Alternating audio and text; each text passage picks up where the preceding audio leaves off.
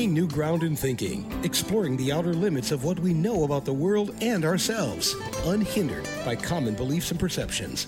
This is Conversations Beyond Science and Religion, taking on subjects from the Big Bang, the multiverse, and evolution to the supernatural and the new rising consciousness.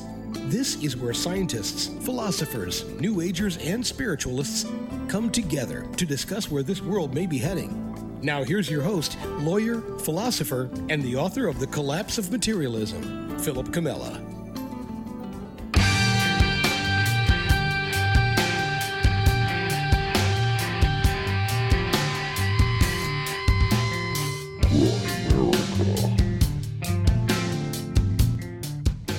But my goal is to take over the big tent. Okay, I don't want to be an outlier. I want to take control of the tent.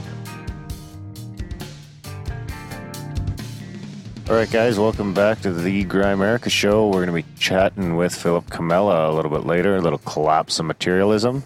But first, the Greedy Graham Dunlop.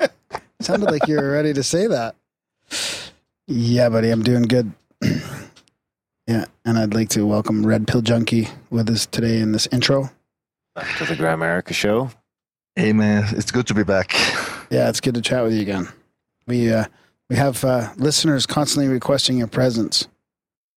Oh, well, that's good to know that people haven't got tired of my Jibber jabber? my Mexican accent. I think people like it. I think An acquired taste. Yeah, Once you get used to it, you can't get enough of it. that's right. There you go. Fans in the chat room. So how you been, buddy? Well, as you already know, I went through a bit of a very interesting change just by the end of last week, by closing the chapter of my weekly column, The Red Pills of the Week at Mysterious Universe. Yeah, it's too bad. I'm sad to see him go.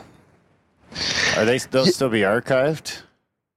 Yeah, well, I'm sure they will. I'm sure that. Well, after all, they paid good money for it. And I don't see why they should erase them. Out of their servers.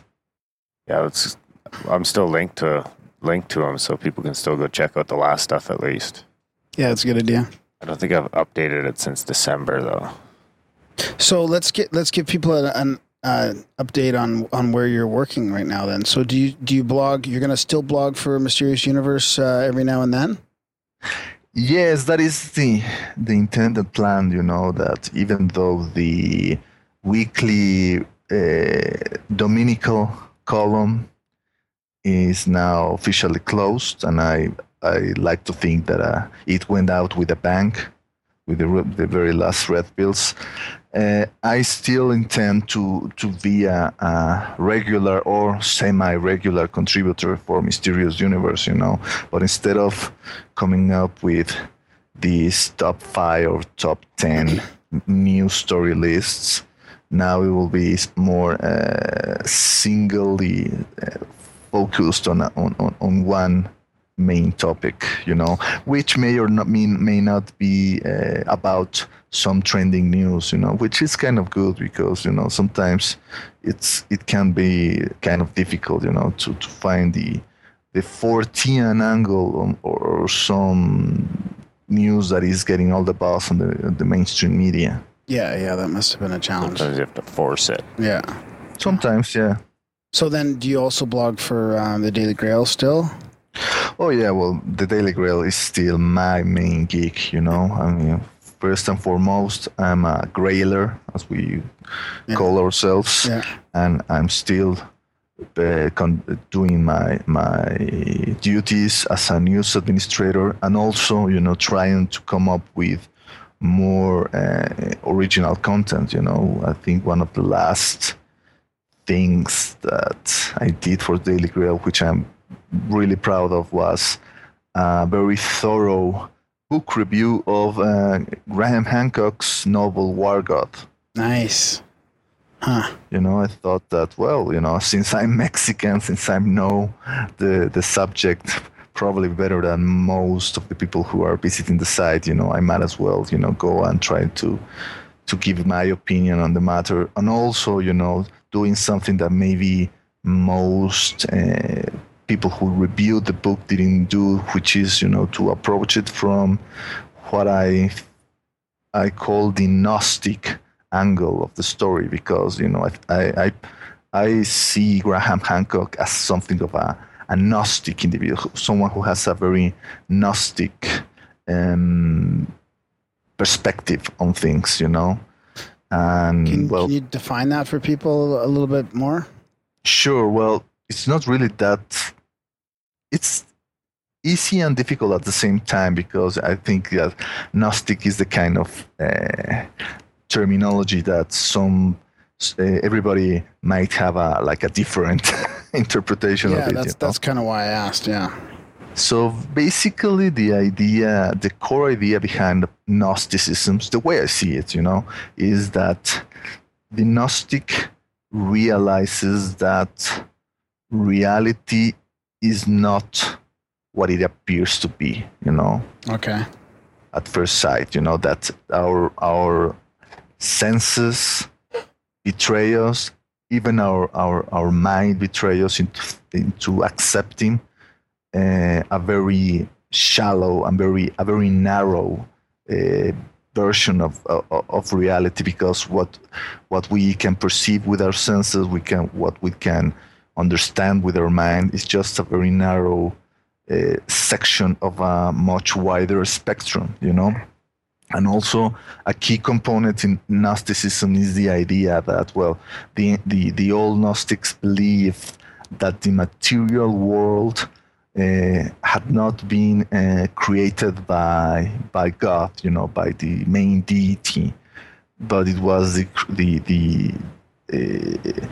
the creation of something they call the demiurge, And then you come up with the concept of the archons, this kind of entities are intent upon imprison human beings for their own selfish purposes.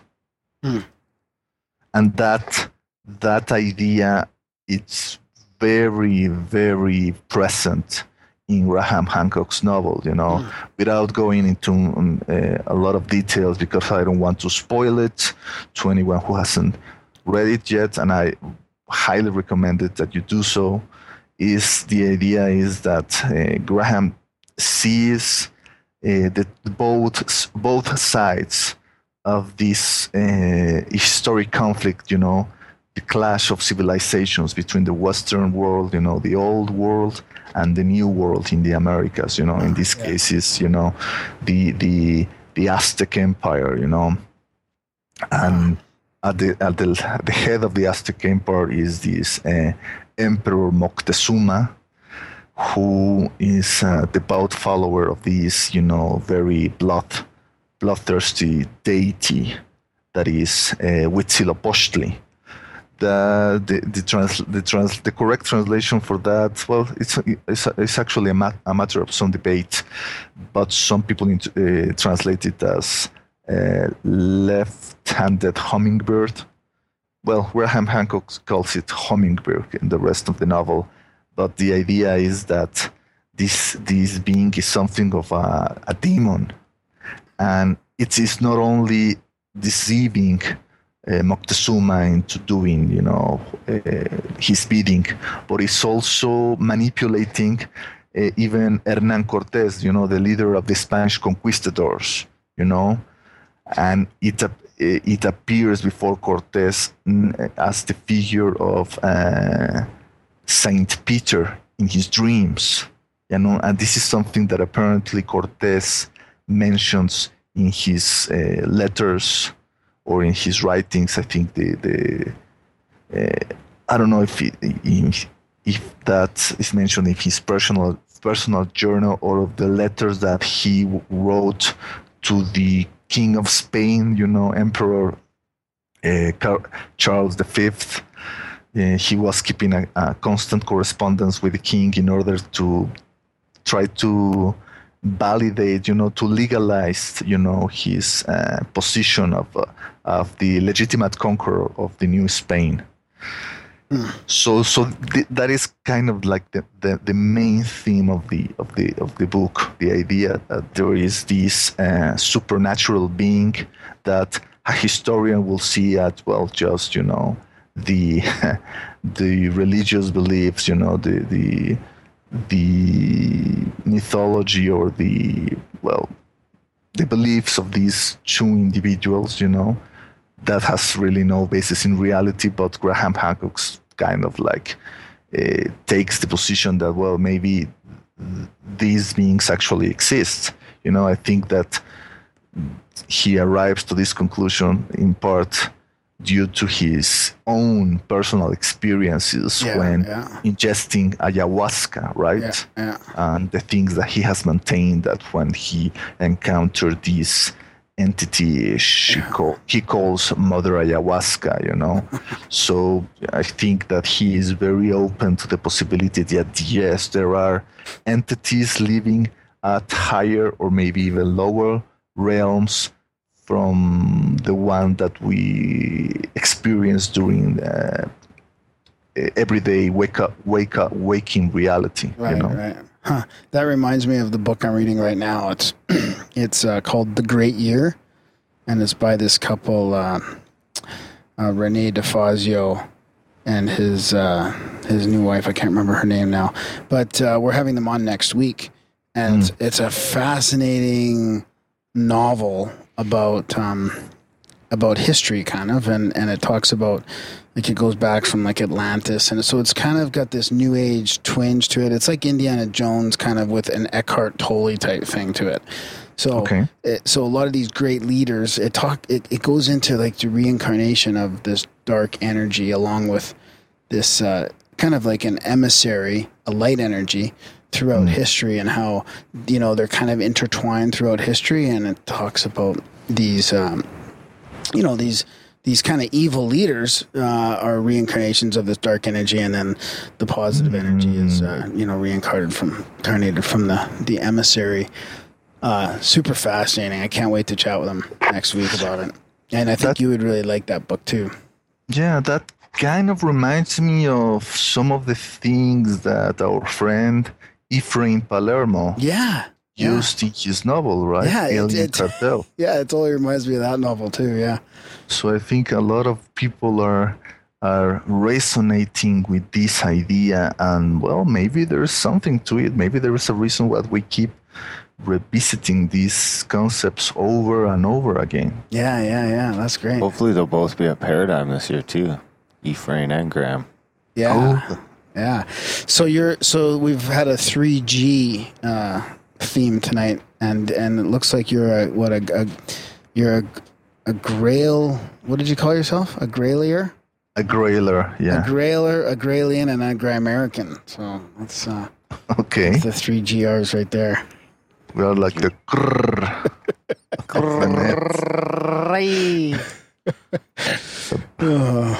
So, what else do you blog for then? Is that about it right now?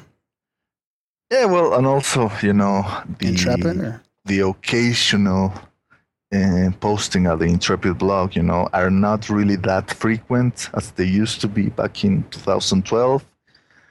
But I like to think that some of our best writings have been posted on that platform, and I intend to, to keep selecting my most thoughtful ideas, to be published in Intrepid. So what about doing a review of Paradigm or something in Intrepid, eh? That would be that would be good. Yeah, that will be interesting. Maybe you'll exactly like the highlights of Paradigm 2014. Yeah, that's a good idea. We should set up one of those ourselves. Us three being at the symposium, do a little summary. Yeah, I think we did kind of something like that the last time for the Grimerica podcast, right? Yeah. When you and I left dinner Yeah. So We need a pocket tape recorder though, so we can just hijack people in the street, chase them down. That'll be a random show. Us chasing down all the speakers. Well, if you're not really that crazy about audio quality, I think any smartphone will do. Oh, I don't know. We should test. Let's do some tests on I'm that. pretty particular. Jim Harold last year had a great little digital recorder with connected to like just a normal mic with a pop filter on it. If you had a digital recorder, you could do it a lot easier.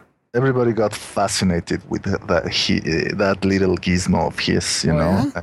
Yeah, Micah was like salivating every time he saw it, and he kept telling us how he also had plans to rig his own like portable podcast, Device. system, to make those kind of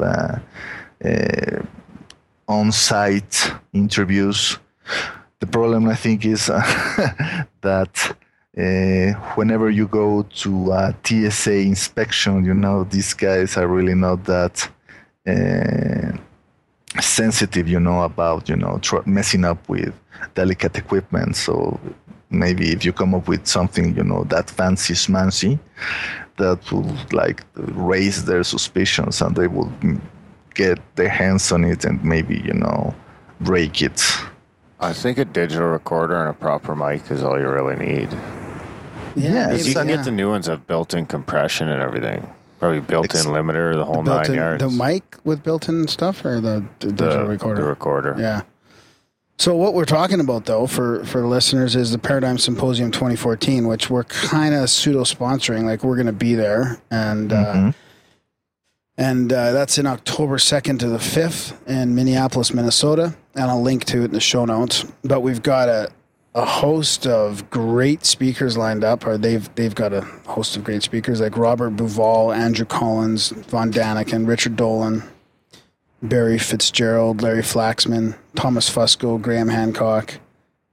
I'm just going to keep going down here. Micah will be speaking, Micah Hanks, Mary D. Jones, Chase Klutsky, Dan Madsen, Nick Redfern, Scotty Roberts, Laird Scranton, John Ward, David Weatherly, and John Anthony West.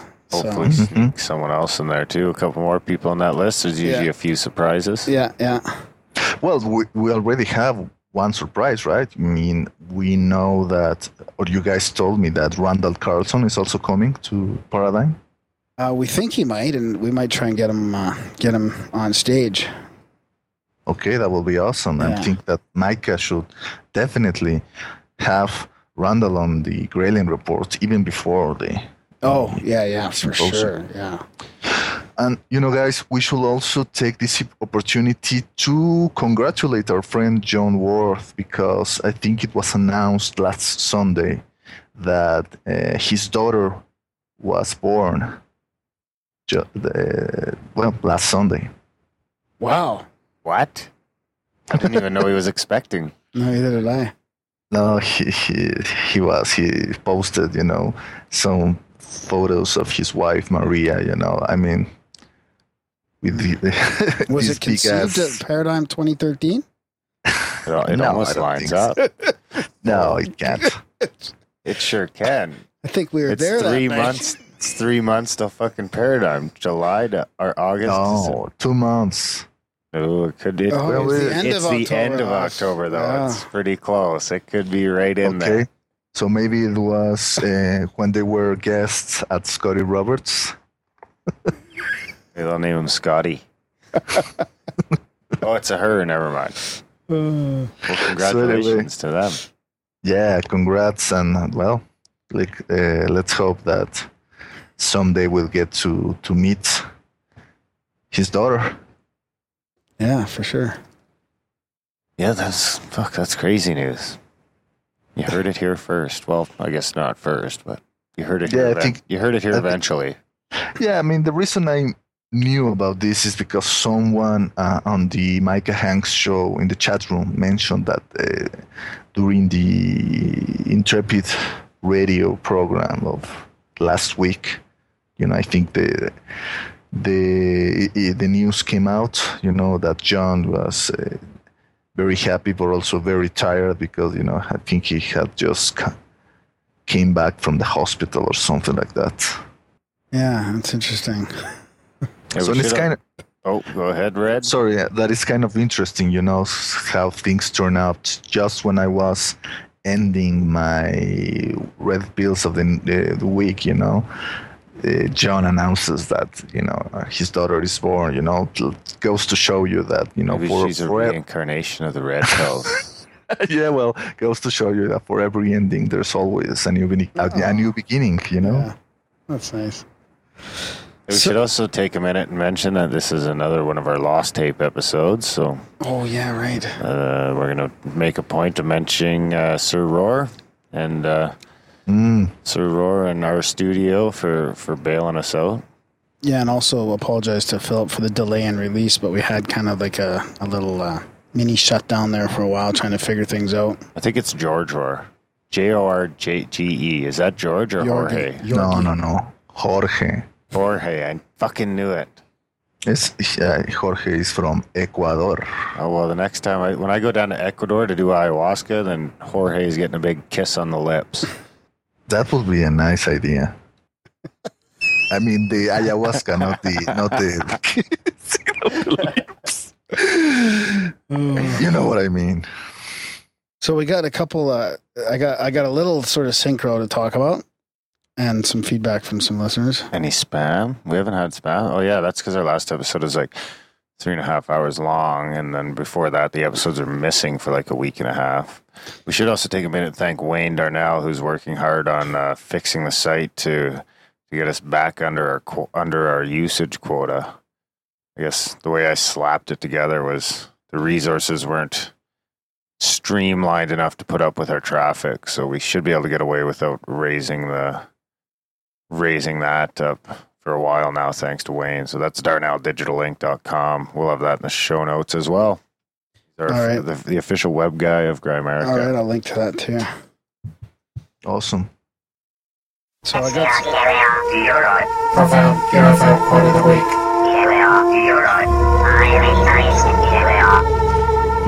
I guess I'm not doing listener feedback. It's time for the UFO quote of the week. Darren's trying to surprise me. You can see me trying to get my shit together here. Like to see a squirm. Yeah, that's what I was going to say. So this is the UFO quote of the week. I doubt that the phenomena was any terrestrial reflection because nothing of the kind has ever appeared before or since. I was so unprepared for such a strange sight that I was really petrified with astonishment. Now that's Dr. Clyde W. Tombaugh, American astronomer who discovered the planet Pluto on August 20th, 1949. He observed a UFO that appeared as a geometrically arranged group of 6 to 8 rectangles of light. Golden rectangles of light? What? Golden rectangles of light? Kind of like that's why I'm doing this quote, because it matches the Donald Duck episode. The episode of last week? Yeah. Window-like in appearance and yellowish green in color, which moved from northwest to southeast over Las Cruces, New Mexico. Nice. And that is, in response to all those goddamn debunkers who keep telling you that no astronomer ever sees a UFO. Exactly. Oh, yeah? Well, this guy who... Even less astronomers see him. Yeah. Yeah, tell that to Neil deGrasse Tyson, Maybe he refuses to acknowledge this because he hates Pluto. Speaking of the quote of the week, those should be coming up in the newsletter Justin's working so hard on, eh? That should come out in the next few weeks. Anyway, in a few weeks to a month, we should be able to start publishing that. So thanks for all your hard work there. Justin, you guys can stay tuned.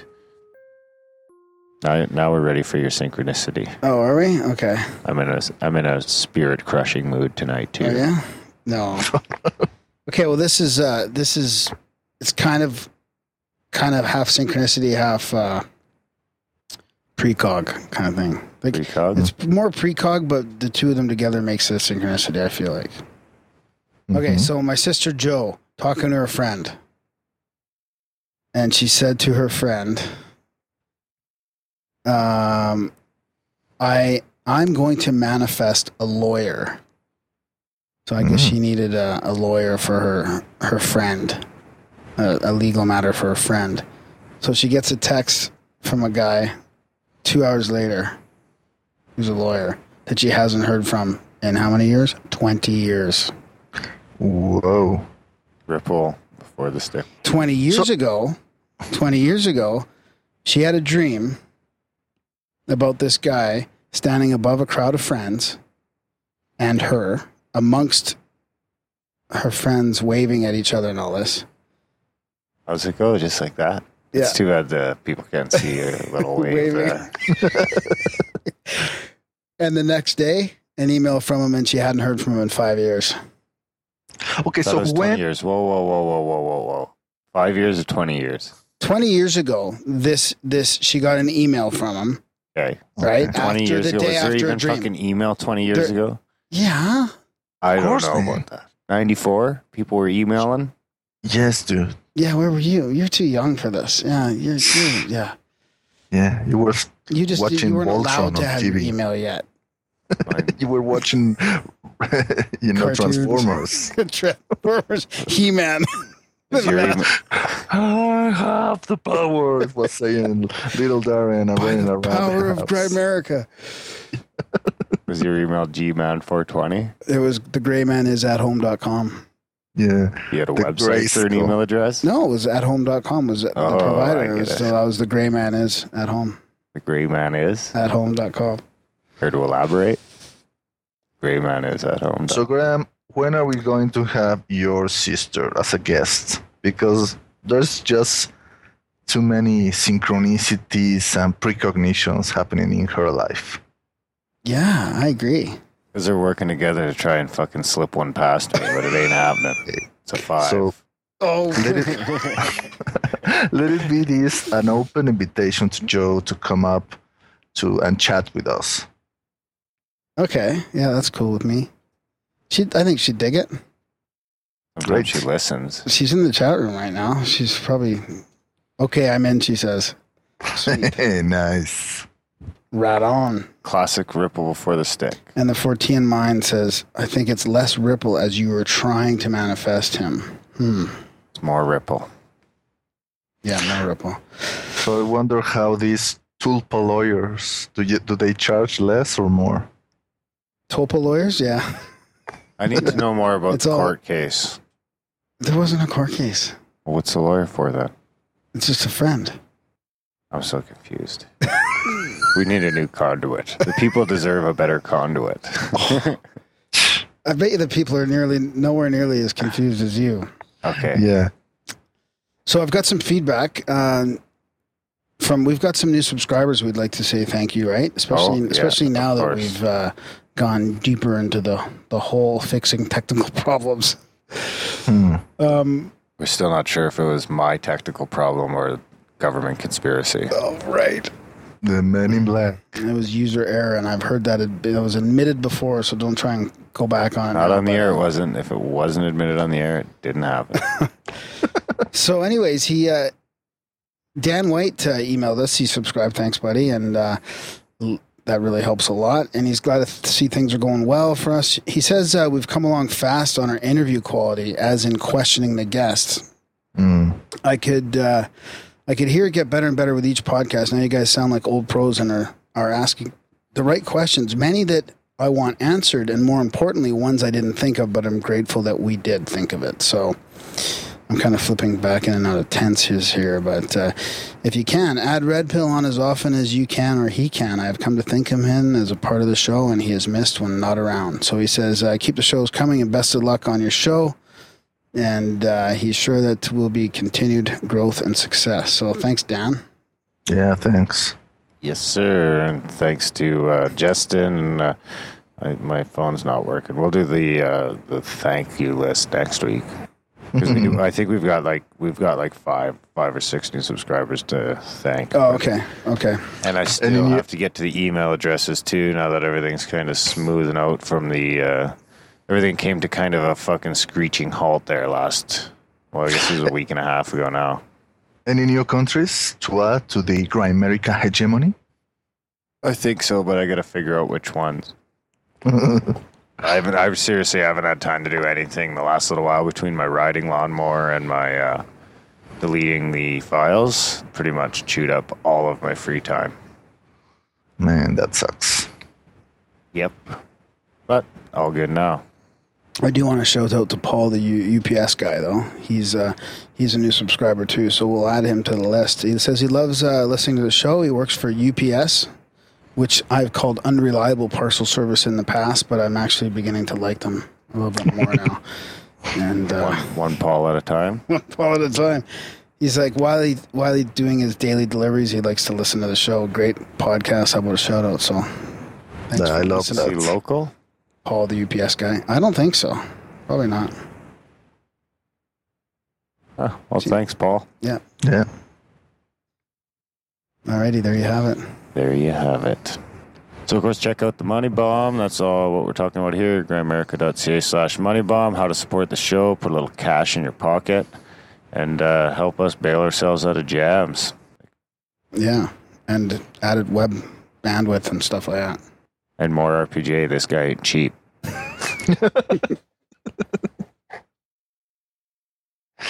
Yeah, you know that I only like to smoke coivas. So when can we look forward to the first new piece for MU? Hopefully this week. I think that I can finish it up and post it tomorrow. I'm out almost ending it, and then I need just to load it up at the MU website, add the proper, images to illustrate it, and we're good to go. And I think it's going to be interesting. I'm going to discuss these very interesting correlations between, UFO encounters, the Celtic tradition of the Fey folk, the Mayan legends of the Alush, and how all of this seems to be related with salt, of all things. Good old table salt. Wow. Himalayan sea salt or just table salt? Well, I don't know. Maybe the Himalayan sea salt is the one that keeps the Yeti at bay. Maybe that's the reason why they haven't found it yet. But no, it's just salt. Sodium. It's all the fucking same, man. I remember I read that book, Cooking with Einstein, where they talked about like kosher salt and all the different sea salt and regular table salt. All that shit's the same. Same shit. No. Yeah. Yep. I'm telling you. No? No, I don't believe it. You don't believe it? No. The only difference is sometimes the bigger grain salt breaks up a little differently when you chew it. But other than that, it's the same. All the same shit. I'm not asking you to buy it. I'm just telling you facts. It's just up to you if you want to learn or if you just want to parade on. Well, there has to be something because, salt keeps making appearances in several magic traditions. I'm thinking right now of maybe the voodoo rituals when I think they use salt to make, protection circles. Right? Voodoo magic man. Yeah. Oh, yeah, you can put yourself in, if you put a spirit in a circle of salt or whatever. Something like that. You can put salt across doorways and shit too, and then ghosts can't get out. Yeah, exactly. And there has to be a reason why, there's these old wives' tales, of, if you spill some salt in the table that you have to toss some of it, over your right shoulder. Over your right shoulder, so the devil will get it in the eye, Why should the devil give a fuck about getting some salt in its eye, Why is it? Why is that? Have you ever got salt in your eye? Yeah, I was just going to say, Darren knows. So I guess, it's painful, but in this essay, I relate a very interesting legend that comes from here in Mexico. So a guy gets into a duel to the death with a Mayan Alush, and salt plays a very important role in managing to get to live to tell the tale. Wow. Justin says it's your left shoulder. You know, with me, it's usually a crapshoot. Like, I'd say like half the time I spill the salt, I'll throw it over a shoulder. No but it's way. probably a different one every time. How many times have you fucking spilled the salt? I don't know. Once or Jesus. twice a day. I don't think I've ever spilled the salt. Now watch. I guess I do. Yeah, I drop the salt every once in a while. All the time, probably. A fucking salt spilling machine over there. Oh, one of my sisters is like obsessed with salt. We have to almost, take the fucking shaker from her hand because, he loves to, go, just on top of her food, and it really is so bad for your health, that we have to, try to control her addiction. Well, you should put her on the Get a Himalayan salt sea lick. salt. It's better. It's not better fucking for better. you. It's the same shit. You get scammed like a motherfucker. It's got less crap in it. I have seen those Because videos. they have to dye it pink. I have seen those videos where they use those big ass slabs of Himalayan salt, to cook. Mm-hmm. That looks like an interesting business idea, to have a restaurant where you serve the food that way, And when you get there, instead of breadsticks, there's just a fucking salt lick on the table. Nibble on the corner of it. Yeah, and you have to, use a broom to get rid of all the deers, coming to lick the salt. Have you Don't lick the salt, lick the salt. have you heard much of our guest tonight, or our guest our interview this episode with Philip Comella? I'm afraid I haven't. Another newbie. Yeah, the collapse of materialism. I say materialism is just getting started. That title, hooks me up, Ronald. I'm really interested in what he has to say about that, because it's something that I've been thinking about lately, a lot. The idea that, dude, this shit can't last for much longer. Yeah, exactly. But then again, when you talk to atheists and materialists, like we just had tonight, we had C.J. Werleman on, and he's not a fundamentalist atheist, but he's definitely, he's in his paradigm where none of this stuff, consciousness will not be proven to live outside the body. Like he hasn't looked into it as much, but I understand what you mean. Sometimes you think it's cracking open, and sometimes you think, wow, it's so polarized that it's just never gonna shift. Yeah. Yeah, it's just like, UFO disclosure, these guys keep telling us that, disclosure is just around the corner. And if you take a serious look at ufology, disclosure has been just around the corner for the last, 40 fucking years or more? Yeah, but this time. Yeah. This time it's going to be different. It's all related, man. When it happens, it'll blow the consciousness wide open too. Yeah, and I can assure you this much. When it happens, we're not gonna be ready for it, because we never are. We're just gonna have to cope and go along. I'll be ready. Mm-hmm. I'm ready right now. Disclose. Okay, but 90% of the population is nowhere near ready. Graham's not ready. Look at you over there. You better look ready. Okay, so what are we saying? That you're ready for what? UFO disclosure and... I'm ready to fucking kick alien ass like Independence Day. God, it's gonna be Welcome nice to disclosure. Earth. However, can you seriously imagine what happens the day after that happens? You live in a cave. I don't think it's You as hide out bad in the as cave I don't for think the it's rest as of your bad life. as you think. I don't think it's going to be necessarily good or bad, but it's definitely going to change everything. Say goodbye to your job, to your economic security if you have it, I'll say say goodbye this to all much. of that. The first alien life we encounter will be the invading fucking force. Nah, Guaranteed. Dan, that's not. We probably already are on Mars. They would have already please. destroyed us. No, by I now, said buddy. will be the invading force. before some fuckers come here and start wrecking us up, we're gonna go to like Europa or some other fucked up planet and start wrecking their shit up. Silly. Europa's a moon too, by the way. Fuck off. Want to see a moon? Well, on that note. All right. Well, we better get this episode on with Philip Comella. Yes, we hope you guys enjoy the chat. It's a gooder. Another one of the Lost Files.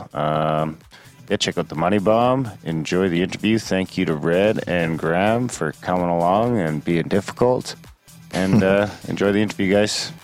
Bye-bye. Bye. Red hair, top shelf, weed roller. Having all night, wake up with a weed over. Have 100 blunts, double cup of lean soda. I like everything in life except for being sober. Tell me where the girls twerking, that ass the best. If she roll my papers, then she passed the test. From Cali to Asia, my swag so finesse. So hoes give me that ass to go Panda Express.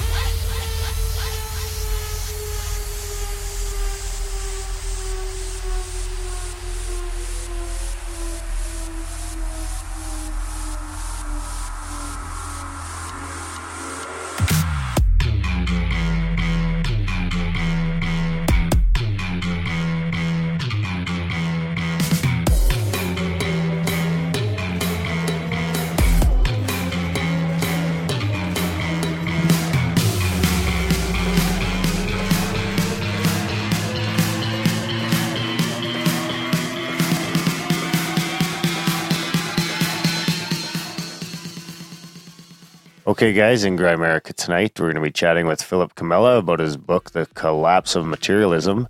But first, how's it going tonight, buddy? Hey, Darren, I'm doing well. Very well. Just well, not good? Just well. Trying to think of something different. So like you said, we've got, yeah, that's good. Philip Comella is here. He's written a book, The Collapse of Materialism, Visions of Science, Dreams of God. He's a practicing lawyer and he's got a philosophy degree.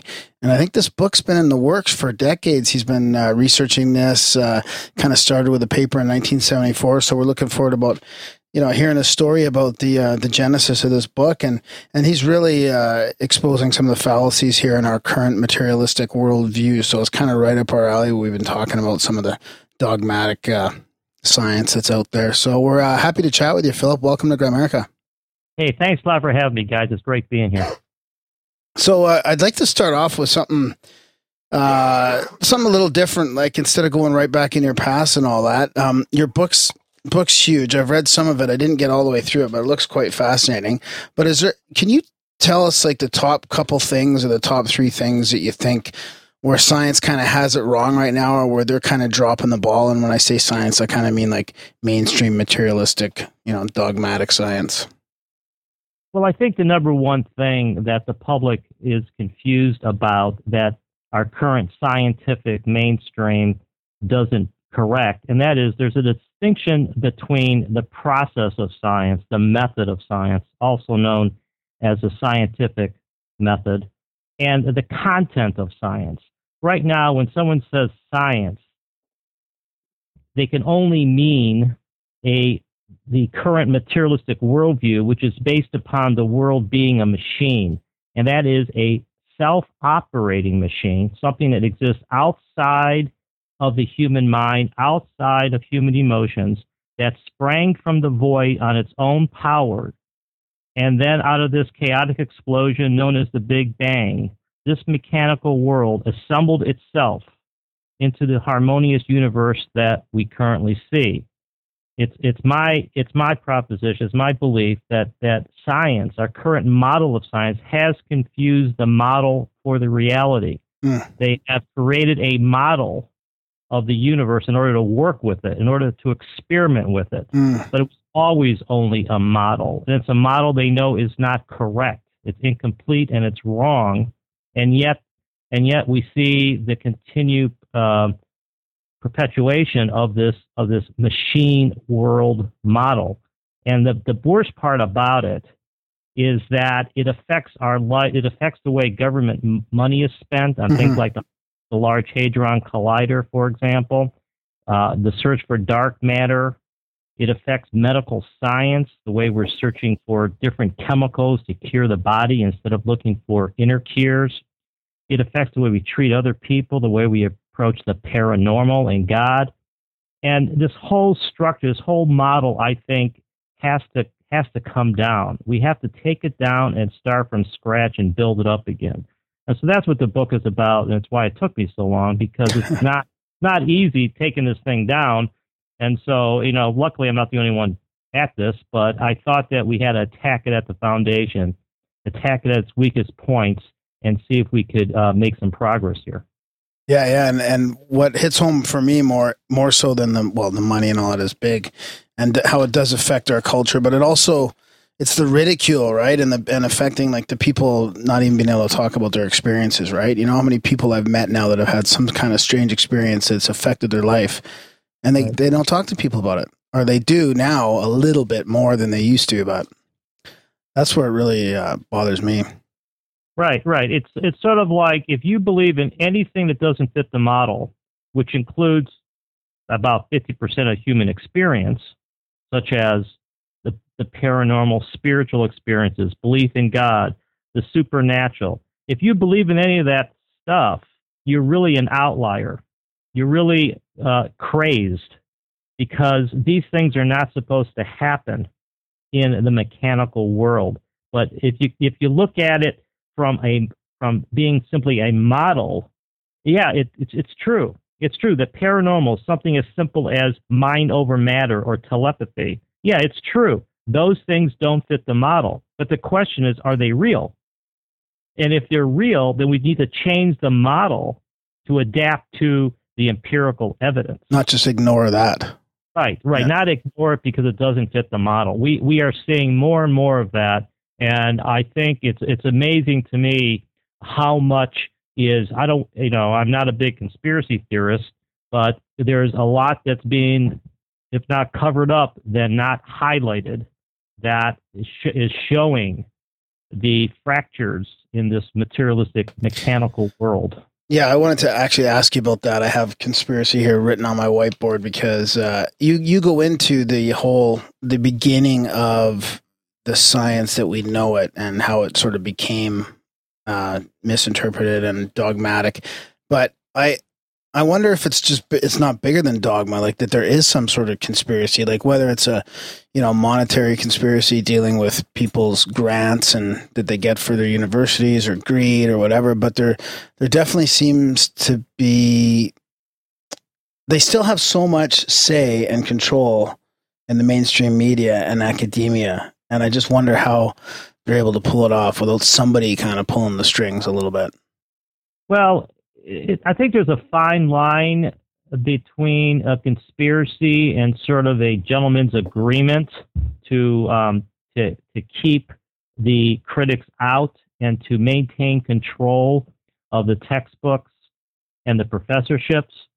I am relatively conservative in some ways, but I think I'm a radical on this point that when you are head of the Nobel Prize Committee, when you have control over the professorships in the leading universities, when you're getting the grant money, yeah, you want to keep that together. Mm-hmm. You want to keep that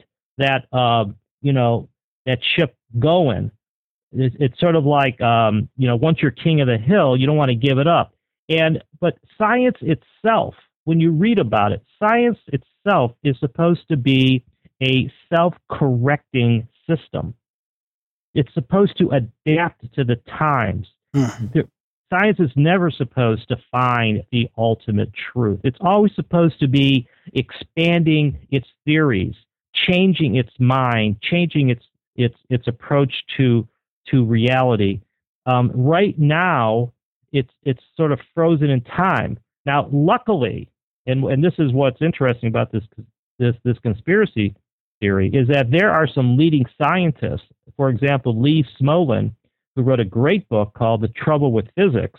It's really about string theory and about how in order to make it in the physics community, you have to be a string theorist, even though there's no experiment to prove string theory correct, and even though no one can even think of a theory or an experiment to prove it correct. So it's a very similar, it's written in a different way.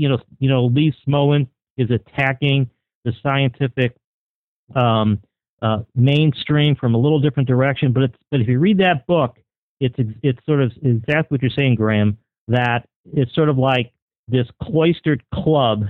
They have control of the poker chips, of the remote control, and they are controlling the action. And I'm saying, stop, guys. You don't really have it all together.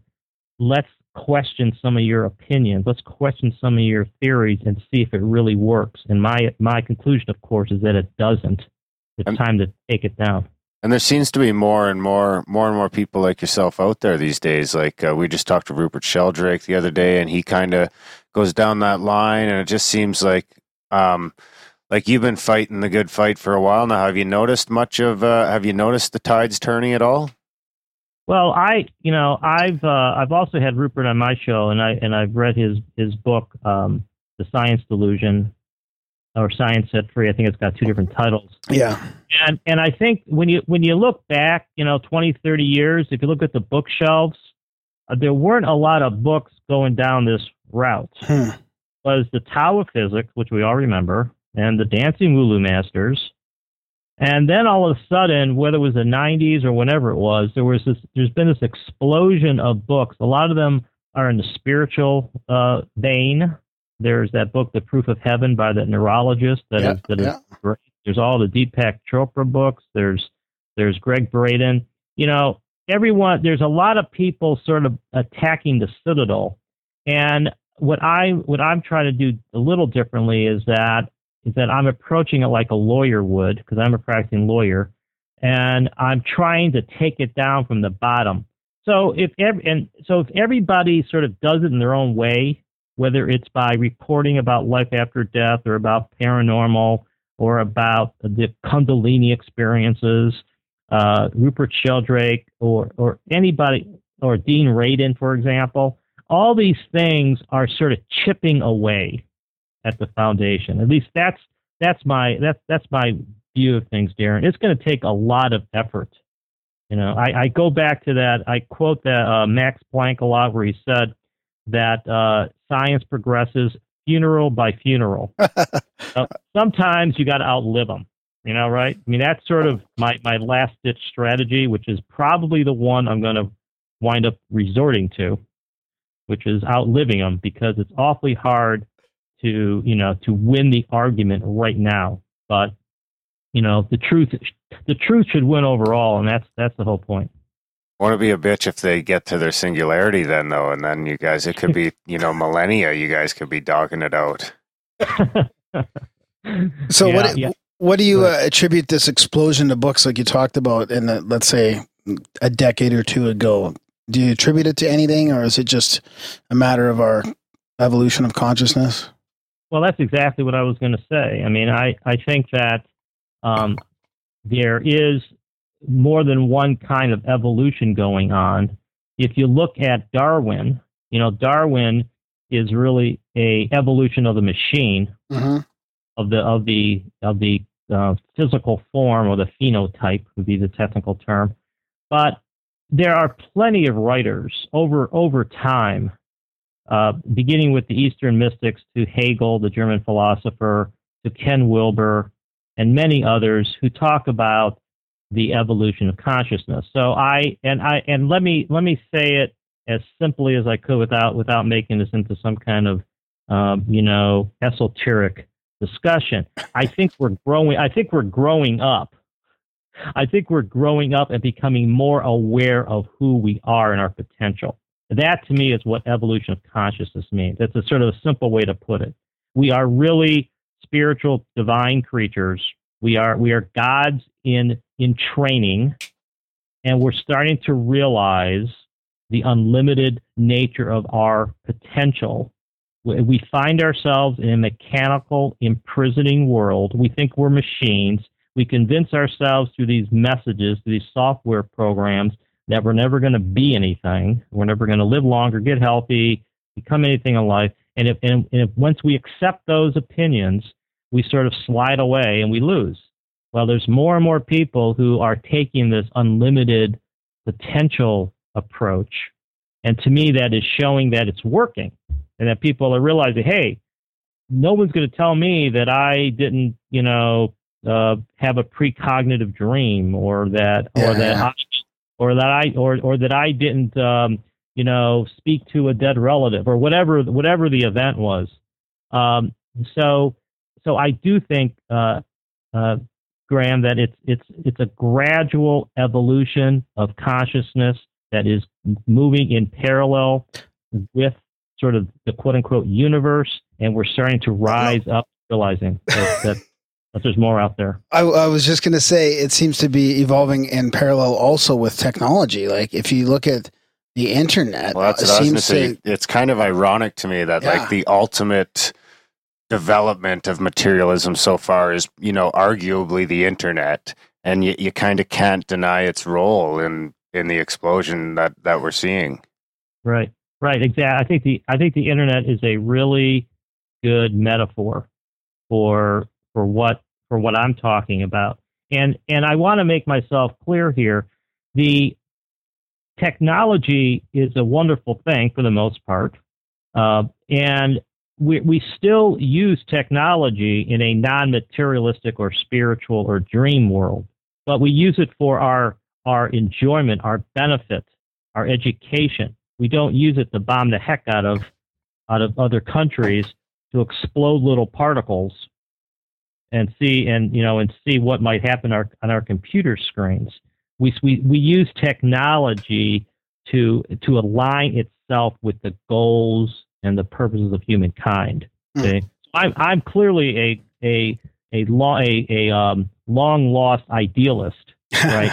But somebody has got to sort of promote this standpoint, and I do it because this is where logic and my research has brought me. I don't do it just because it sounds like a good thing to talk about. I mean, I do it because this is where I've got to, from the research, the writing, the thinking, et cetera, et cetera. It's funny though, even though we talk about the evolution of consciousness and the increase in people like yourselves writing books and sort of challenging the current paradigm, I think the skeptical movement's also growing. So how do you explain that, I mean, you might disagree, but I think that there is sort of this polarization between people that are looking into this stuff and the hardcore skeptics that are also growing in their own way. Yeah, I think there's some truth to that. I think that, Michael Shermer, the editor of Skeptics Magazine, who wrote that book, The Believing Brain, where if you believe anything he doesn't believe, then you're crazy. That's basically what that book was about. And then, but there's another book by Chris Carter. That's one of the best books on the, it's called Science and Psychic Phenomena. It's on my bookshelf. That really tears apart, the skeptical approach. But you see, this is what I think is part of the situation. I think that the skeptics pick out the likely suspects, the easiest targets, the straw men, and they sort of, like a rag doll, they bang it around, they bang the head around, because it's, they say, oh, well, the biblical literalists think that Earth is only 6,000 years old. Isn't that ridiculous? Or they pick out the most, wild example of the paranormal and sort of knock it down. But they can't. You see, what's so strange about this, though, is that science itself is based upon coincidences. It's based upon the match between human life and the universe, the fine tuning of the universe. And so the world itself is finely tuned. The world itself is synchronized. And yet we have these skeptics making fun of synchronicities. Well, you think of a friend, she calls you up on the phone, or you think of a song that plays on the radio. Well, all that is nuts to the materialists, but it happens to be the way of the world. We live in a synchronized universe. The way the planets revolve, the Earth revolves around the sun, the seasons, the food, the weather, everything. So I think that there will always be skeptics, but I think the skeptical movement is going to gradually reside. I think that this other side is going to, the spiritual, non-materialistic folks are going to win out. But I do think you've got to go with your best arguments. You got to go with your best events. You can't, no offense to the Bigfoot followers of the world, but you sort of have to, go with Dean Radin before, the ghost hunters on TV or something. So that's what I think is an important part here, to go with your strengths. And I do think the skeptics are going to lose the battle. Huh. You mentioned synchronicity. That's something we talk about quite a bit on the show here. We have the Canadian third-party synchronicity rating system, actually. So do you put any profound meaning into them? Like, some people say it's a sign of this or that. Do you have a personal outlook on synchronicities? Well, I think that synchronicities show that that we are participating in a story, that there's one story to life. When you read a novel by definition has all sorts of synchronicities. The classic story where Prince Charming meets the princess. Well, the writer aligned it so that there would be true love in the story. That was a synchronistical event. Well, in our world, when strange coincidences happen, what it tells me is that there's one author. It drives to the conclusion that there's one mind, that there is a spirit, some call it God, at the base of reality that is telling the story. So I'm not sure if that's profound or not, but I do think that the synchronicities show that we don't live in a world of randomness, of chance events.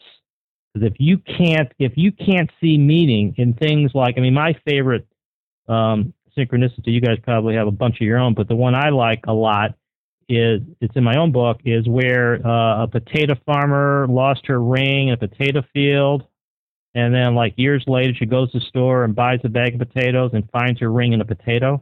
It's things like that. Say, now you've got to be kidding me. Now, how can that be possible unless there was some kind of unifying theme to the story we call life? A story, a theme we don't quite understand, and we just get glimpses of it now and then. Like a programmed. Do you ever think about the digital holographic or simulated universe kind of theory? Yeah. I think those are all sort of different perspectives on the same theme. I have an article that I'm not done with. It's something like science believes the world's a hologram, but they have misplaced the projecting source. It's really amazing to me when I read some science, they are more far out than some science fiction. Some of these guys think that information in a black hole is creating holograms that create the universe. Okay, now maybe it sounds, maybe to some people it sounds scientific, but I think that the one mind is dreaming the world, and which is very similar to a hologram. But the only difference is that we know dreams are possible. We know the mind is capable of dreaming. And so therefore, why call it it's like a hologram, but you guys probably know how holograms are created. It's a very complicated thing related to mirrors. So we know that the mind is capable of dreaming. We already know that this hologramic world is possible. We don't need to speculate that a black hole is generating information and generating a hologram. So, but holograms are really cool. It's a really cool, phenomena. So when you say one mind, do you mean kind of like what people call the one consciousness, or the source, or God, or the field, or whatever that term may be? Yeah, whatever word you want to use. The way I argue, the simple argument I put in the beginning of the book is that in the mechanical worldview, if you think about this, when you look up at the stars, we all assume that there is one independent universe outside of us, and we're all separate people. We have separate brains. We're separate robots going down our own slots on the track, and there's an independent universe out there, like a movie screen. Okay, I say reverse the roles. The reason we see the same sky is because we have the same mind and are participating in the same dream. As soon as you go to that perspective, all of a sudden, to me, the world opens up, because now you explain the paranormal, you explain the idea of God, you explain the harmony of the universe. Everything starts falling into place, and it's that simple sort of conversion of the way we look at the world that, to me, is the key. And that was really, so that's how I get there. That's how I get there. I get there by saying that if the one mind is capable of dreaming or hallucinating on its own, a real seeming world. I listened to one of your shows, and the one was talking about an hallucination. If one mind could hallucinate something that looks real to them, well, wouldn't it make sense that the united mind could project, dream a natural world that seems real to the dreamers? It's the same principle. And so, and I'm not the first one to say that. It's also in Plato, and Sir James Jeans, in his book, The Mysterious Universe, has a very similar kind of comment about that. So yes, I do think there is one mind. I think it can be proven. And I do think that when you go there, even if you go there hypothetically, or go there through a scientific, hypothesis, just imagine that that's right. Things start falling into place. Yeah. Yeah, it's hard to know. So where does that put the dreamers? Well, it puts the dreamers into a place where they must take responsibility for combining efforts to dream a better world. It's the same goal we've always had throughout history. And I go back to that song, We Are the World, that Bruce Springsteen and Michael Jackson, all those guys, that song back in the 80s. Yeah. We Are the World. I mean, it's the same, or John Lennon, imagine all the people, whatever the lyrics were. But in any event, it goes back to the same thing. Imagine if we accepted the truth of the one mind with the same rigor that we accept the law of gravity. Imagine that it was a scientific principle, and it became real to us from our core of our beings. All of a sudden, we're going to be pulling the ship. We're going to be heading in the same direction. We're going to be looking to see that, hey, this is better for me, because I could lead a better life, a longer life, and it's better for the world. It's not just a happy thought. It is a scientific principle. Yeah, so, there'd be less war, less hurt. People would respect each other more. There'd be more love in the world. I mean, if we realized we were all connected with that dogma, I mean, that would change everything. Right. Right now, when you look at religion right now, they try to beat us with a ruler, some of them, to accepting the same principle without helping us understand the deep truth of it.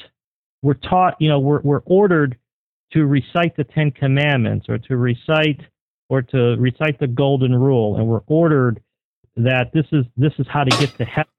Okay, all that still there? Yeah, I'm here. Hello. Yeah, all that is Hello? true. Yeah, I'm here. Hello. Hello. Hello. I'm here. All right. So, okay, sorry. Try to continue on there. You're talking about religion and... Yeah.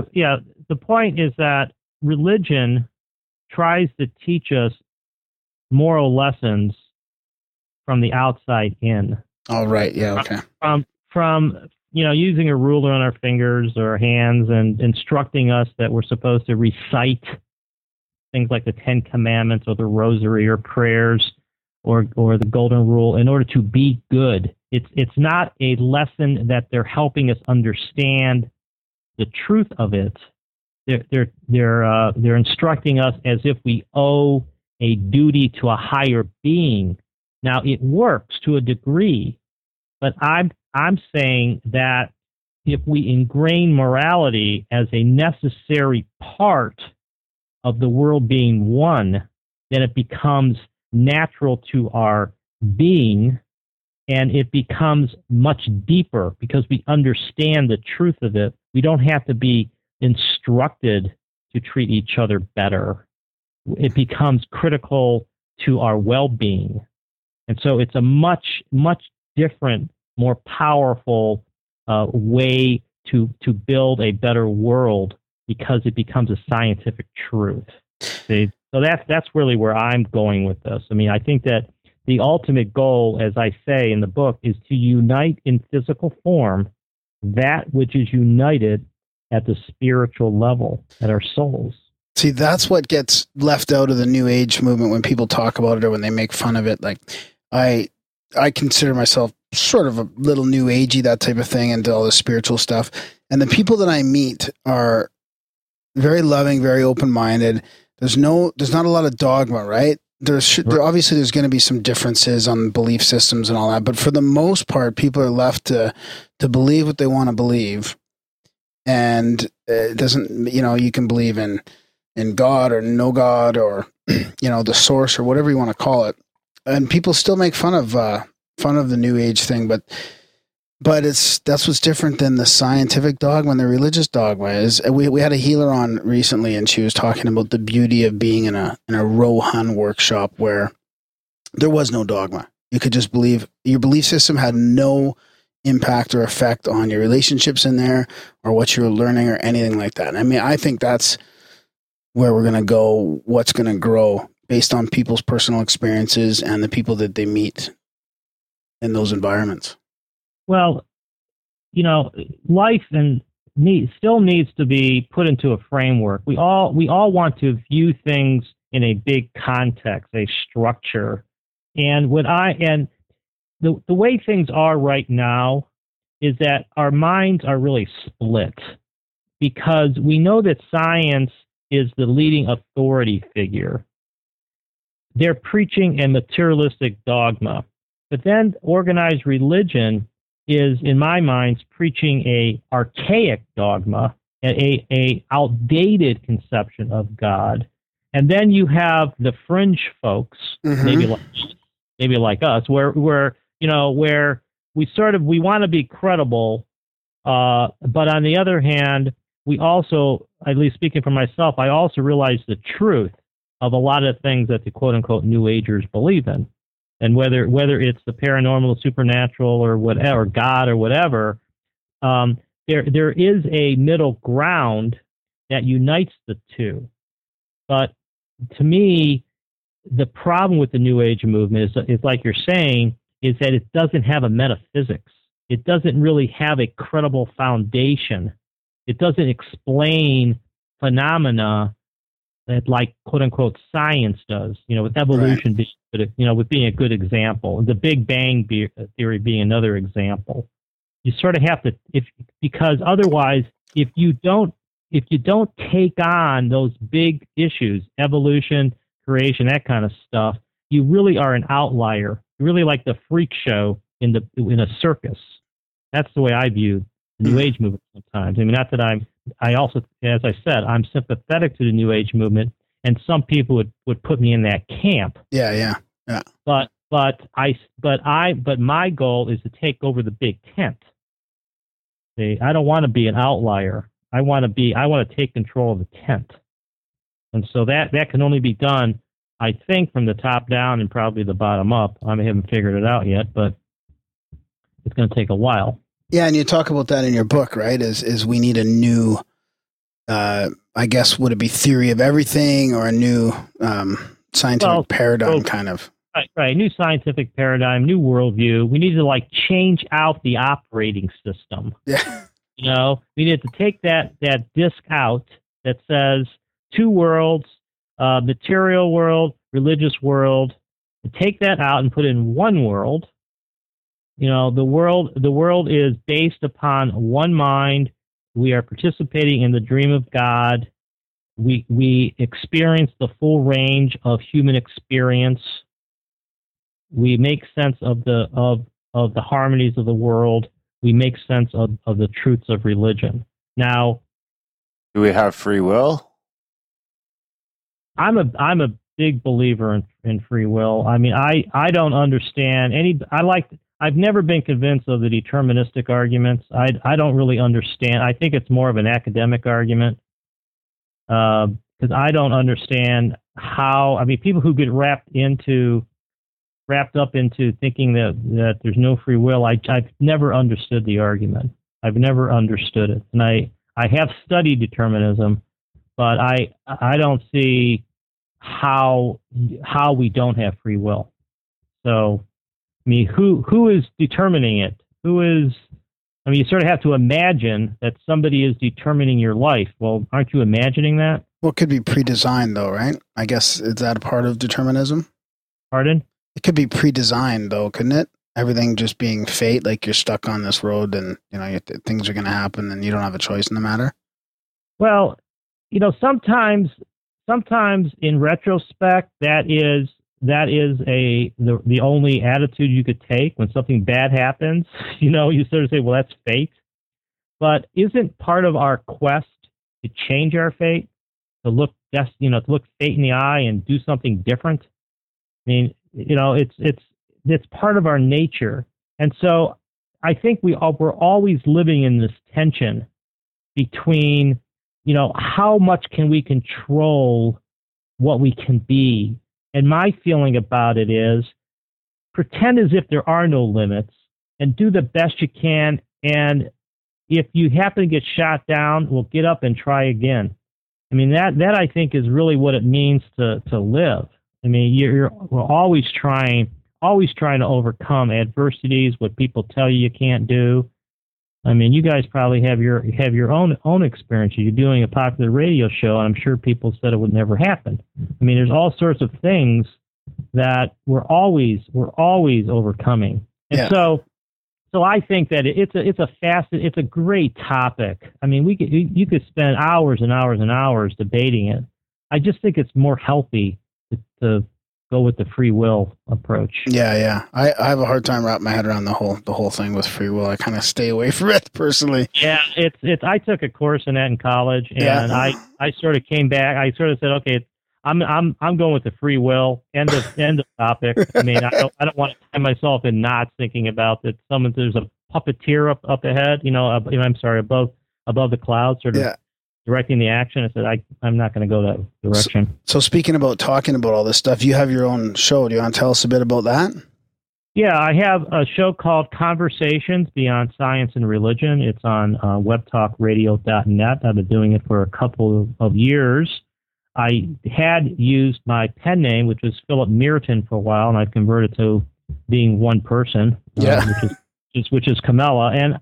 And on my show, I have the full range. I mean, I have people from the paranormal world to science professors, right? And so it's sort of everyone has their own little different niche, and my niche is I try to have the full range of people on, and I'm a practicing lawyer, so I look at things like what is the evidence and what's the logic of the argument. Mm-hmm. And there's some people like Russell Targ, or Dean Radin, and Rich Sheldrake. Those guys I think are as credible as some of the scientists on, and we don't give these folks the respect they deserve sometimes because they're viewed as being outliers. Yeah, I totally agree. Targ and Dean Radin are on our wish list for sure. Do you think reincarnation sneaks in there someplace?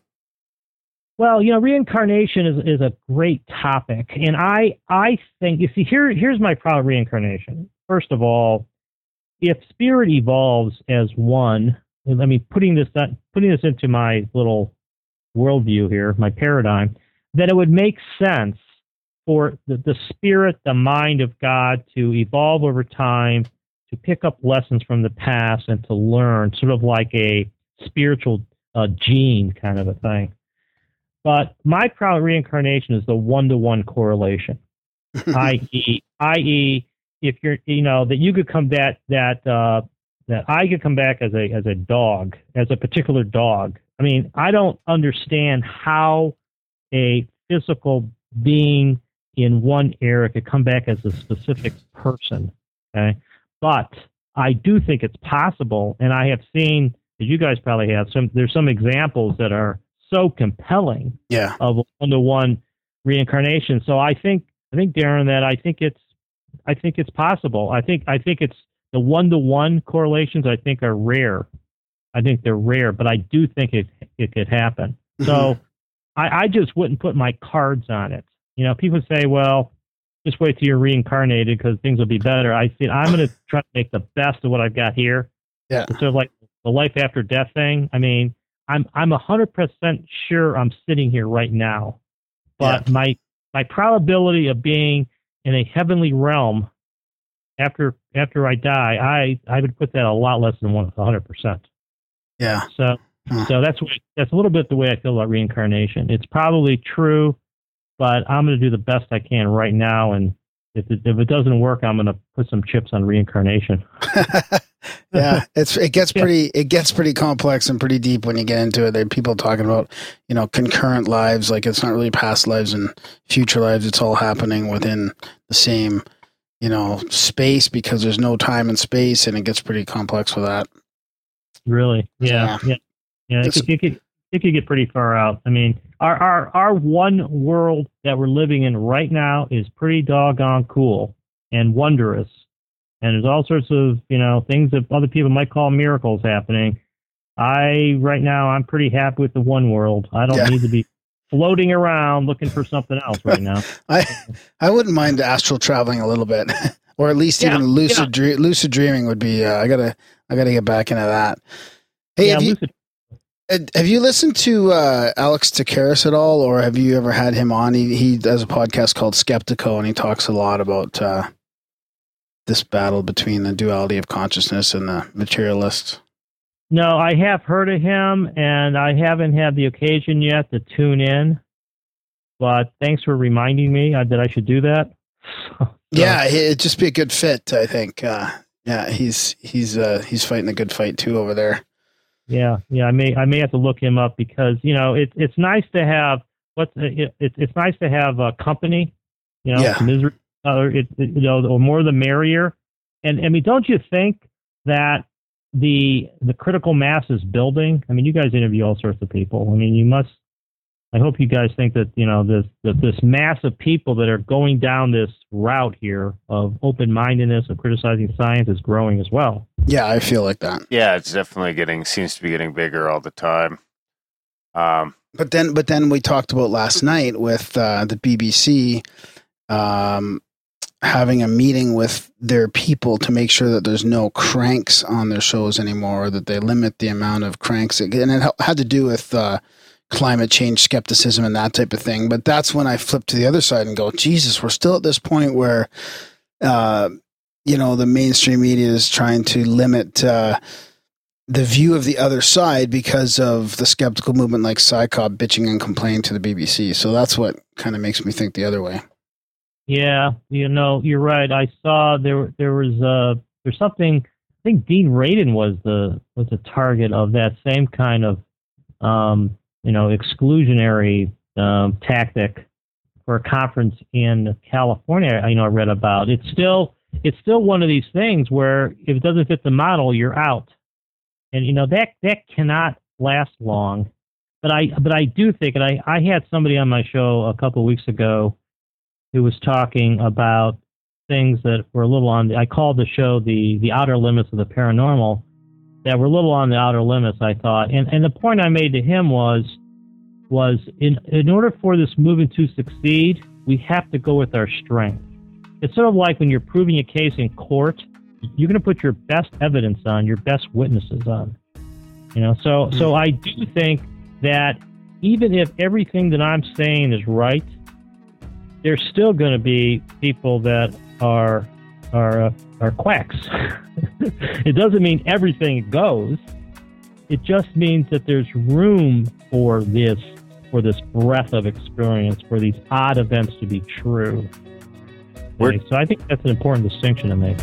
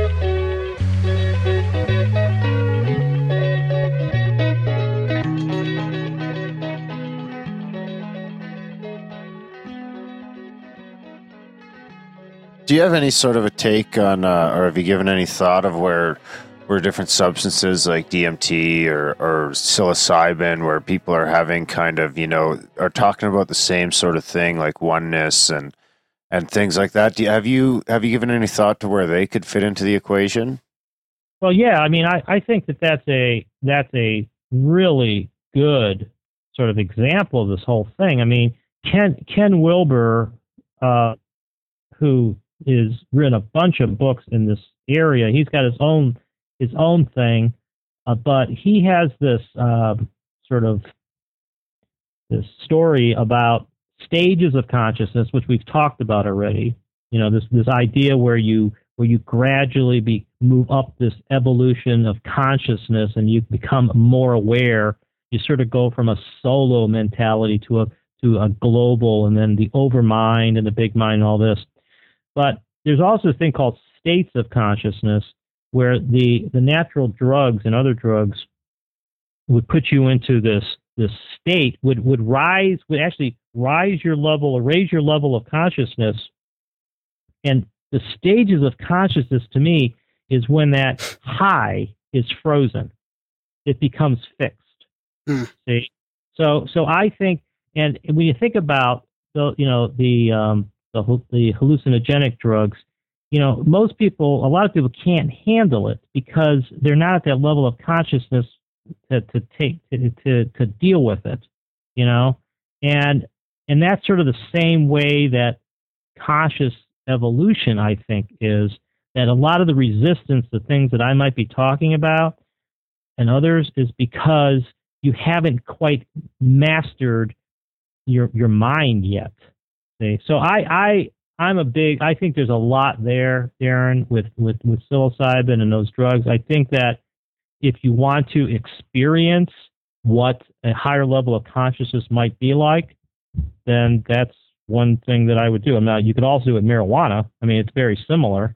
But that's really what, if you look at that rise in consciousness, and if you imagine understanding what that means, controlling it, and taking advantage of it, now you're getting somewhere. Now I think you're evolving. So you would almost put that as something that's kind of snuck in there by the designer to sort of let you peek beyond the curtain. Isn't it strange? Isn't it strange that there are natural substances, most of which, as we know, are illegal in our materialistic model world, that get you that raise your consciousness? Isn't that weird? I mean, we don't appreciate that enough, and I appreciate you're asking me this question because it's something that I haven't talked about in my own show very much. But isn't that strange? Why would that be? And so, I would completely agree with you that those natural substances are there to sort of teach us about ourselves. That's the way I look at it. Why else would it get you? Why else would it have that effect on you? I think it's so strange to think, oh well, it's just one of those. It just happens to be a plant that evolved with this property to get you high. I mean, that to me doesn't make any sense at all. Yeah, and some of these tribes down in the Amazon and stuff like that. I mean, for them, they're people would say they're a little farther behind us, technologically wise, but it almost seems to me like, they're still holding on to something from our forgotten past that we're either, whether it be on purpose or not, we're trying to rule it out, with pretty much an iron fist and trying to spread that war across the entire planet. Right. I mean, I think that's a very good point. If you look at the quote unquote primitive cultures, one of my favorite, in addition to, of course, the American Indians, is the Australian Aborigines, where, they're living in most of Australia. And they're in the central there, and it's sort of like a completely different culture in Australia. And they have this thing called dream time, which sounds like my book, frankly, where they're into this whole different mindset. And of course, and I don't know for a fact, but I'm sure that natural, quote unquote, plants are part of their culture.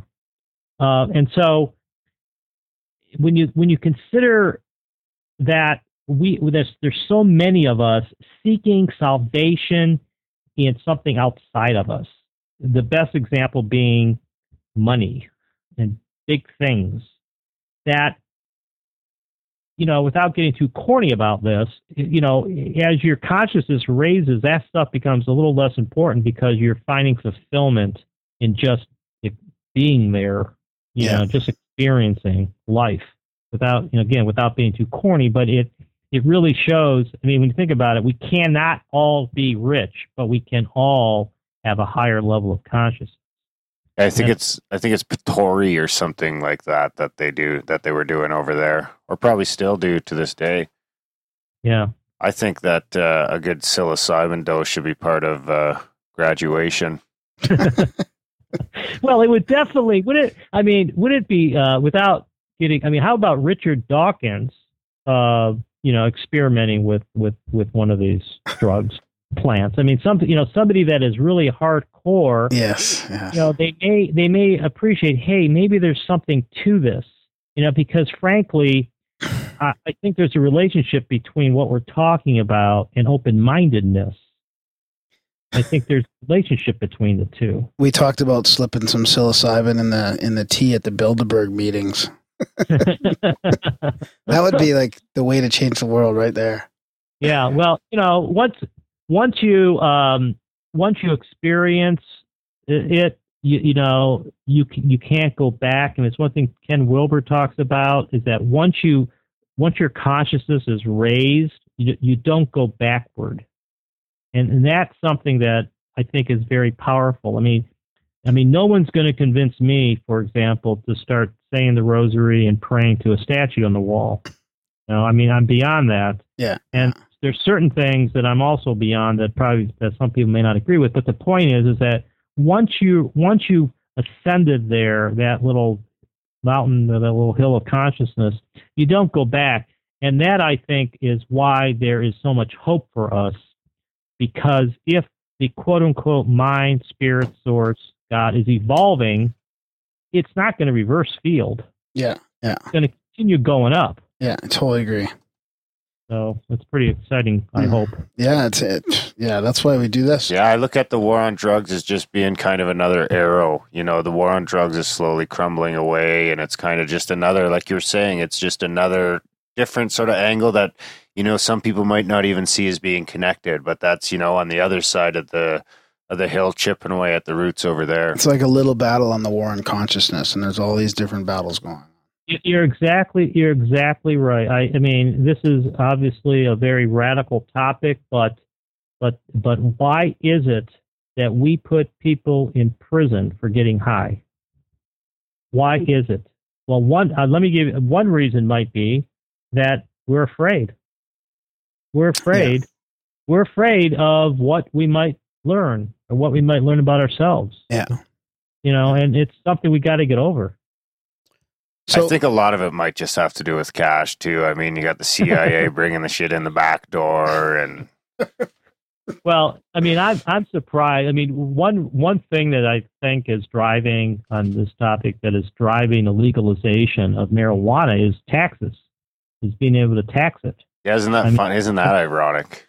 I mean, how long ago was it when gambling and casinos was like the evil?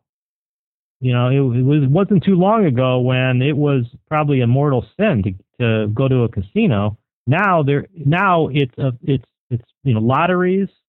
It's why not only is it fun, but it's a way for state governments to help with their income. Huh. Yeah, it's funny. With all the people we talk to, that's one thing I found is that, like, all the evil shit that seems to be happening, or even the shit that's not maybe evil, but it's just not going in the right direction, it seems like at the root of it all is always the almighty dollar. Yeah. Yeah, well, it's also control. It's control and fear. You know, we don't want to, I mean, why, you know, the scientists that I criticize so much, I mean, part of it is fear of their job, of losing their job, of losing their stature, of their professorship. Mm-hmm.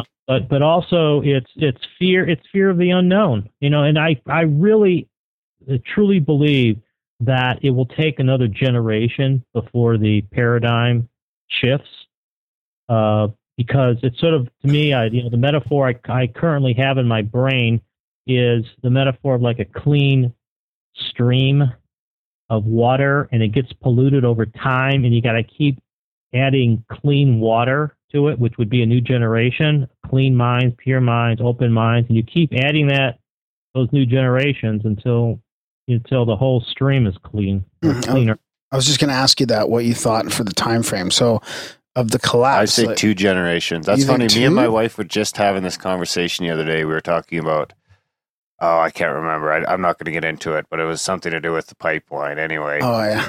And what my argument was, I said, well, we're not the generation that fixes this shit. We're the generation that identifies it? We identify it, and we gain the ability to communicate on a mass scale and find like-minded people. And we raise the next generation, grows up with that, so that they can raise the generation that fixes the world. So you think it's 2 generations? I think it's my grandkids. Yeah, I think we are the generation. I mean, in my conservative moments, Darren, I would agree with you. But I think we are the generation, and I think that it comes out of the '60s and the revolution, you know, the rebellion, the radical '60s, and that whole era where kids started questioning authority.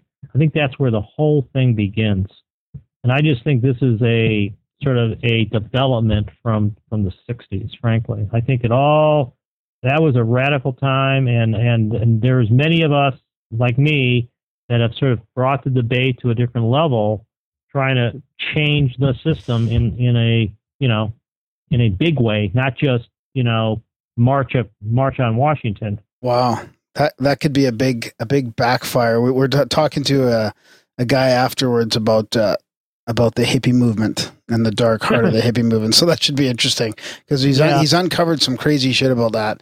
But I agree with you. I think it's going to happen quicker than we think. I think the things are moving so fast right now that I don't think that whether it might not be the collapse of materialism, but the collapse of I think maybe the financial system or something will collapse first, or something. Something more culture-based kind of than the science part of it. Yeah, I don't know what it's going to be, but there's going to be a big change, and I think that we are really, I hate to use the word, but I think we're approaching the tipping point. But gosh, frankly, I have no idea. I'm thinking this is the generation. When I ask the question to my guests, most people say something like 10 to 20 years, something like that. Wow. And a lot of people say it's going to happen faster than you think. And things, just like you said, Darren, it's accelerating. So all you could do is just continue pushing, and hopefully we'll be around when it happens. So did you have any personal experiences at all, or anything unexplainable, or anything that also helped you stay on this path, or was it just like years of interest and just keep plodding away on developing this book? Well, first of all, I didn't have like a out of body experience or a Kundalini or something that was the epiphany. I mean, I think I have had an out of body experience, but it wasn't the triggering event. Right. I say is that the fact that I actually wrote the book is a fulfillment of a sort of a vision that I've always had. And so my whole life, I think, is sort of like one big experience that tells me that I am on the right path. I mean, so I don't need to go outside of the ordinary. You know what I'm saying? Yeah, totally. I like my synchronicistical experiences as much as anybody, and I do keep track of them. And Yeah. I do, and once in a while, I'll have something that might be a precognitive kind of a dream or something like that. I mean, I do have those kind of things. Right. But I am convinced that the world we're living in is a miracle. Is that we are supernatural creatures in a supernatural world, and I don't need other proof of it. Okay? That's the way I look at things. So, I have a talk I give. It's called The Logical Path to Spirituality, and unfortunately, I'm more of a logical type. But I wind up at the same place that a lot of people that have had these out of body or spiritual Awakenings. Yeah. Right. Awakening kind of things. So I'm one of the few people that haven't had one, at least one that triggered my way of thinking. Oh yeah. I think I'll give the potato story an 8.9. Oh yeah. That's the highest ever. And I sort of gave you the abbreviated version too. Yeah. Because it is one that I just love that one. I've had a few complaints about being too harsh. But hey, somebody's going to hold everybody down. Yeah, right. There's got to be some that anybody would say, that is just too strange. That is just too strange. I'm not going to, I don't know. There's a couple other ones, but that's my favorite one. So is there anything else you want to mention in your book that we haven't touched on? Well, not really, except that what I try to do is I try to make this like a one-stop shopping. I cover a lot of ground because I go from the paranormal to philosophy to science to religion, because I'm trying to say, folks, for one moment out of your life, hit the pause button, try to look at the world differently. And this is the real world. These are maybe original ideas. Many of them are maybe considered to be original, but there's not only one way to look at the world. There's other ways to look at the world. And when we start opening our minds to other possibilities, we start also opening up a world of greater potential, of greater fulfillment, happiness. All these things can become true. And it can be done in a logical, scientific, methodical way. You don't necessarily have to have an out-of-body experience to do it.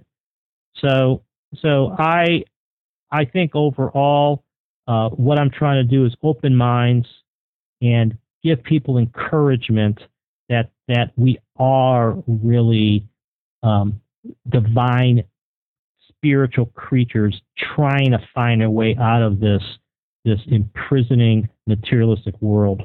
So I'm hopeful that I will be part of the team that leads to a different, more promising paradigm. Yeah. Speaking of that team, are you going to be attending any conferences or doing any lectures with your book or anything like that? Yeah, I've all sorts of things. Being scheduled right now, and things are not quite firmed up. I mean, my problem is that I also have a a practicing lawyer. Yeah. So I have my own radio show. So everything for me is spread out. Yeah. I juggle. So I'm doing a lot of writing right now. I have a lot of articles being published and in the works, and obviously the Collapse of Materialism is something that I probably will continue to update. Mm-hmm. But I'm gonna get out there as much as possible and join the force. Yeah. So what about your radio show? How often do you do it? It's once a week. Wow. The shows are on Mondays. Yeah. And I do the same thing. I record them. Yeah. And and I don't know about you guys, but it's been great speaking with people from all over the world of conversations like this, where again 10, 20 years ago we would not be having a conversation over the internet, and B, talking about these kinds of topics. Yeah, exactly. So it's really been a good development, I think, in our world of the internet. Couldn't go back. That's what I was saying when I hit the lotto. I'm going to get a chunk of land someplace and go off grid. I just need a giant. I need one of those backyard nukes, and then I need a broadband tower. Yeah, that's the problem. I know that's the problem. You still need the internet. Yeah. I don't know what we would do without at this point in time. I mean, maybe, as I said before, you can't go back in stages of consciousness. I don't think we can go back in technology either. That's right. Geez, tonight before our interview, our internet was slipping in and out, and we were both looking at each other like, what do we do? Yeah, your heart drops, and you're thinking, no, wait, there's no way out of this without the internet. Yeah, exactly. I don't know where I would be. I mean, it's made things so much faster and more convenient. So is there anything else you want to mention before we start? Yeah, where can our listeners track you down? Well, okay, first of all, as I said, my the radio show, Conversations Beyond Science and Religion, I have a website which is conveniently called The Collapse of Materialism. Nice one. Which, it's original name there. And the book is on Amazon.com, and I'm reachable at philipcomella@gmail.com, and that's COMELLA. And I sort of work slow because I have other things going on, but I'm always available, and I'm looking forward to exchanging ideas, debating, and trying to get some discourse going about whether we are heading in the right direction with our little mechanical worldview here. Yeah, well, that's great. We're going to link to all that in the show notes, and we want to thank you for helping everybody open their minds a little bit more than they were before. And thanks for coming to Grimerica. Yeah, well, thanks a lot for having me, guys. It's been a lot of fun talking with you, and I wish you guys the best of luck on your show. It's really a great show. Thanks a lot, Philip. Thanks. Okay, guys. Okay, have a great night.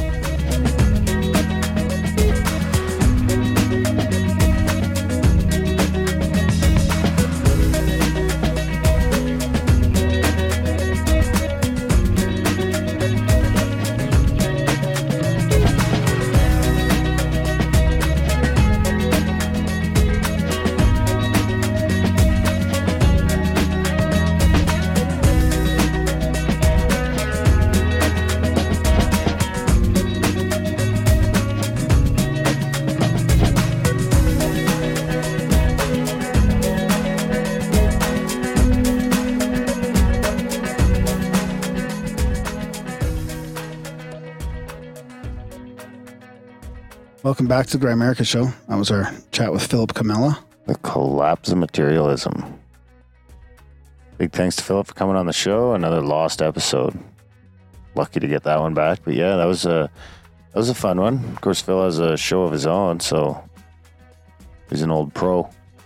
Yeah, I love it, man. Talking about some of those other authors like Chris Carter and Lee Smolin and all that. I'm gonna link to all that in the show notes, and I pulled out. Do you know when I went home after this episode, I looked on my bookshelf, and the first book I saw was Chris Carter, Science and Psychic Phenomena. Really? Yeah. It's a good book. You guys should take a look at picking it up. It's a thick one too. So You're talking about the Collapse of Materialism. yeah. Yeah. Visions of Science, Dreams of God. Yeah, it's a nice thick one. You know, sometimes when you're buying a thin book, it seems like you're not really getting enough bang for your buck, but this one's nice and thick. Good read. Yeah, fascinating shit. Always a pleasure. So we want to apologize to Philip too for the delay, but we did it what we did we could there. Yeah, it's not bad. Inside a month, turn around. Yeah, I'd rather not, but Livable. Yeah. Big thanks to Phil for coming on the show. Of course, we'll link to his show and all his stuff in the show notes, so you guys can check that out. And next episode is going to be who? Oscar? Bigfoot. yeah, Brian Brown, Bigfoot show. Bigfoot, finally. Yeah. It only took 14 months. Yeah. 14 months in the making. Now maybe we'll do like 3 in the next couple months or something like that. Now that we've broke the seal, the Bigfoot seal. Yeah, and our next live show is Next Monday. Monday. Yeah, it's on the website, and it's about the One Great Year. Grimerica.ca/backstage. Yeah, fucking great book. I'm just flying through it right now. I love it. Reading or listening reading? Reading. Ooh, look at this I guy. know. That's what I know. Reading books and shit. Anything else? Hit the money bomb up. Grimerica.ca/moneybomb. Yeah, help support the show, please. It's costing us more than we thought. Yeah, if we keep deleting files, it's just going to get more expensive. And as always, check out the show notes, all the music you heard. Spam, Graham, like a motherfucker. GRAHAM. Please review the show. Yeah, review the show too. Yeah, iTunes. I'll put a link in the show notes for that as well. Or you can just go to grimerica.ca/iTunes. It'll bring you right to the review page. Take you 5 minutes and it'll make our day. So there you go. Make our day. Yeah, and that email was at grimerica.com. At grimerica.com. You don't spam Graham. Oh, we got to try that new jingle out too. I got to get that ready to go. One Neil made for us. I'll test run that next show. All right, guys. Thanks for listening. We hope you enjoyed the episode, and we will see you guys next week. Going through the party like my name was El Nino. Hanging out, drinking in the back of an El Camino. As a kid, was a skid. No one knew me by name. Trashed my own house party cause nobody came. I know I'm not the one you thought you knew back in high school. Never going, never showing up when we had to. Attention that we crave, don't tell us to behave. I'm sick of always hearing at your age. I don't want to waste my time. Become another casualty of society. I'll never fall in line. Become another victim of your conformity. Back down.